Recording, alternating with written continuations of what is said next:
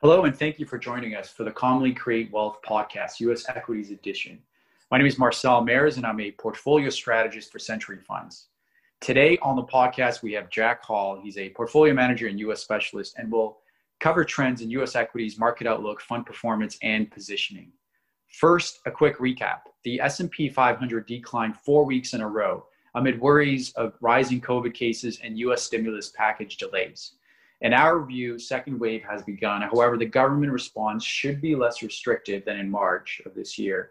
Given we have a better understanding of the virus, we are closer to a vaccine and more effective therapeutic drugs, and thus economic activity should continue to improve. Although House Speaker Nancy Pelosi and Treasury Secretary Steven Mnuchin have resumed talks on the stalled fiscal stimulus, and the odds of an agreement have increased, in our view, a deal is still unlikely before the U.S. presidential elections, given the significant gap in demands. Democrats demand about $2.2 trillion in commitments versus $750 million for the Republicans. Now, changing gears to capital markets, the stock rally we witnessed until early September is not a late 90s tech bubble phenomenon, but rather it is driven by the scarcity in growth. In a low growth environment, companies with growing revenues garner a premium, and due to a shortage of these companies and size of these companies as a percentage of the market, we've seen the market rally in the US. That said, we do anticipate volatility for the remainder of the year, but there's no reason to panic as risk to equity valuations seem fairly balanced. Over the last 4 weeks, since the market peak on September 2nd to present, S&P 500 was down 7.8% in US dollars and 5.4% in Canadian dollars. This is one of the reasons why we like US equities is the defensive nature of the US dollar. At times of uncertainty, the US dollar appreciates relative to Canadian dollar and other global currency and acts as a hedge in reducing downside volatility. During this period, Century US Growth and Income Fund was down 4.9%, outperforming the index by 50 basis points. And even more defensive was the Century US Monthly Income Fund, which is a US balanced fund with approximately 63% in equities and 37% in fixed income, which was only down 2.5%, with a 46% down capture, as the fund benefited from both corporate and government bonds, which were actually up 1.5% and 2.3% respectively. So with that, moving on to questions for Jack. Jack, as we've been saying for some time, the breadth of the market contributors has been narrow on the upside, and we're seeing a similar pattern on the downside. About 50% of negative returns during the recent correction for the S&P 500 came and can be attributed to the IT sector.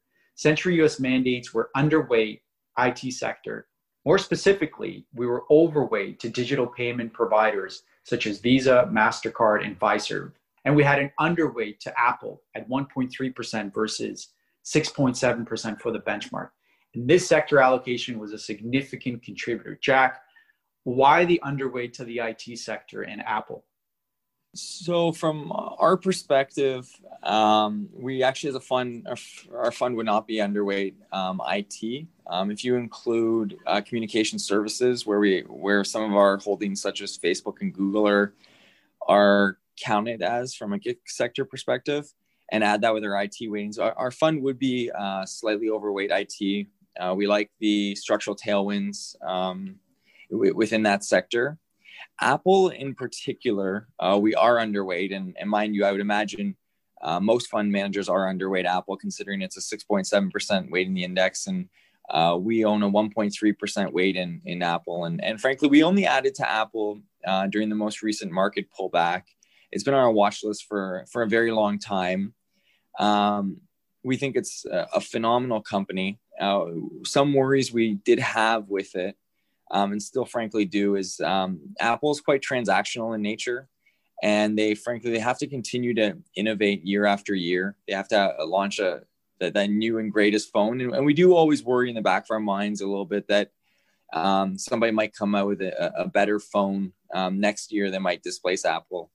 However, I will admit part of why we added to the position, not only because valuation became attractive in kind of the March-April timeframe, but also we've been following their strategy closely, and we do have to commend management on turning a very transactional business into a much more subscription-based business with some of their service lines, as well as the brand strength just continues to kind of grow. And we think that is starting to create a moat within itself or around Apple and turning it into some extent into a consumer staples business. When I look at Apple today, it's trading at 30 times earnings for a business that we think can grow high single, low to maybe low teens growth. We would much prefer to add to a name called Fiserv in the portfolio. And so Fiserv trades at 19 times earnings with the exact same growth profile. So you're getting Fiserv for about 10 turns cheaper than Apple. For those who don't know, Fiserv merged with a company called First Data about a year and a half ago. And so First Data it would have a few different businesses which are in kind of the payments industry with merchant acquiring would be an example as well. So they're set to benefit from more cash moving to card transactions. They also have a fintech arm that helps smaller banks implement technology solutions. And we think in an ever digitizing economy, banks are going to have to continue to invest more and more money into digital banking and things like that. So we think they have the same tailwinds. They're also in the tech category, but just a significant discount to where an Apple would trade today. Hence why we are underweight Apple.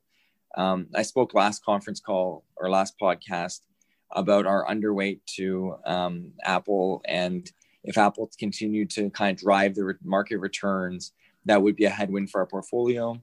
Since that time, we have seen that turn around a bit, and our fund outperformed quite a bit in September as a result. One other thing I want to touch on with tech, despite my opening comments that we are overweight tech, we are underweight what I would call bubble tech. So there's a lot of these concept tech boom type companies. A recent example of one that just happened, a recent IPO, Snowflake. We did actually participate in the IPO. Just in my opinion, this is a phenomenal company. I just think the market for some of these phenomenal companies with great growth prospects, the market is valuing them too aggressively and basically pulling forward a lot of that upside potential from future years into this year. So Snowflake, it IPO'd at about 35 billion market cap and doubled in the first day.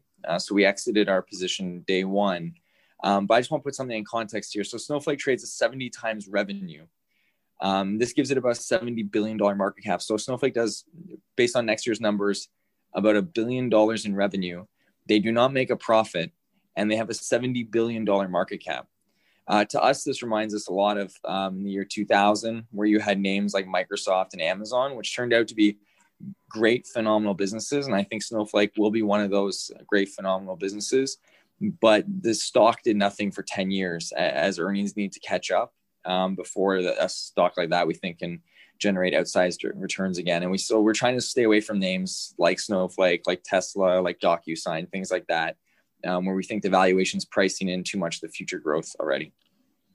Okay, that's great, Jack. Thank you. In the recent pullback, are there any buying opportunities, and what names did you guys buy or sell during this period? So in the last month or so? Yep. So today I want to talk about one name that we did add to the portfolio. Our analyst Moaz did some great work on QSR. Most folks on the call would be familiar with QSR because of their ownership of Tim Hortons, which frankly has struggled for the last few years in Canada. I think what the market's missing is that Tim Hortons is only 50% of the business. The other half of QSR is performing extremely well. Burger King is growing sales low single digits. Popeyes is actually growing same-store sales in the 20% range, which is just phenomenal considering the backdrop of COVID. Tim Hortons, we think there's a couple reasons to be more optimistic than the market is and then people have been historically, is they have a new management team. We also believe, as part of a reopening trade, that people, as mobility slowly starts to increase, and I think everyone's seen it when you're out on the roads these days, a little bit more traffic, a few more people going into the office. I know there is kind of a second wave of COVID starting to break out here, but it does still seem like people are more willing to venture out of their house, which means you're more likely to grab your coffee. And so we do think trends are starting to improve a little bit. And when you combine that with some operational improvement, that this new management team is going to be able to put in place. We think QSR should be able to re-rate from kind of that 20 times multiple range right now, which is a pretty significant discount to peers. And we think they can continue to grow. So as a reminder, where we are from a positioning point of view in our funds right now is we're looking for names that have been impacted by COVID, but we think can grow and recover quite quickly and potentially even be bigger on the other side of COVID. As a result, the kind of fast food industry we're quite interested in. I've talked about McDonald's before and now today QSR, because I think in a world where sit-down dining is maybe not for everybody, companies that can offer drive-through, they can offer value in a time when unemployment is quite high, are positioned well to do well on the other side of COVID. Really quickly, kind of some names we're using to fund a purchase like this would be a bit of a barbell approach where we've been selling some of our winners. For example, like an Amazon, maybe taking a little bit of profits there, Microsoft, Visa, a few of those type of names, just a little bit, kind of a rebalancing trade, I would say. And then we are exiting a name called Sallie Mae a little bit, just on concerns over the upcoming election, risks there, and also just credit losses, which I might be able to touch on later in this podcast.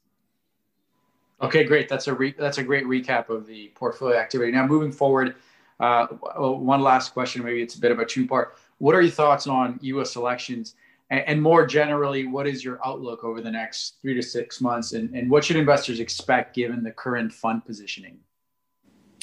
Yeah, so to me, the elections, I mean, we follow it like everyone else. Definitely a very hard one to call this year. It does look like the Democrats have a lead in the polls currently, but if you go on the Vegas odds, it looks a little bit closer. Typically, I always actually prefer the Vegas odds over the polls, but we'll see how that plays out.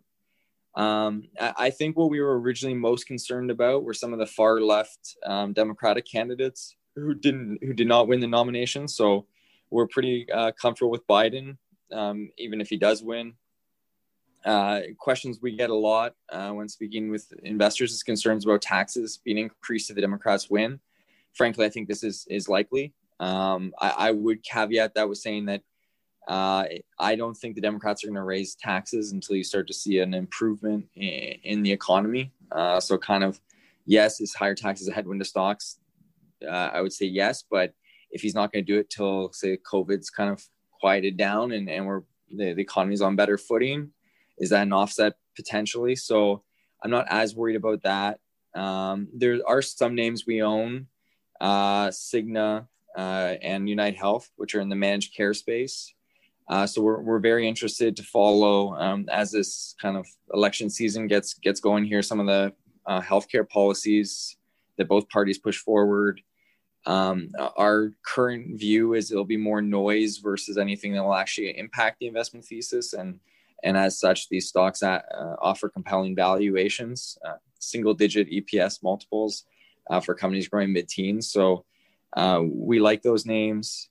But overall, not to speak too long here, but I think that there's more kind of headline risk than anything else. I think no matter what candidate wins, I think that they'll be pretty positively viewed by the market. If anything else, the market doesn't like uncertainty. If you look back historically, actually, the market's done better under Democratic leadership than they have under Republicans over the last 100 years, which I don't think is well understood by the market. Okay, Jack, that was great and very insightful. We appreciate your bottom-up perspective. And for the listeners, if you want to know more about Century US funds and other Century funds, check out ci.com. And join us next week for another update on Century funds. Thank you and have a great day. This podcast is provided as a general source of information and should not be considered personal, legal, accounting, tax, or investment advice, or construed as an endorsement or recommendation of any entity or security discussed. Investors should seek the advice of professionals prior to implementing any changes to their investment.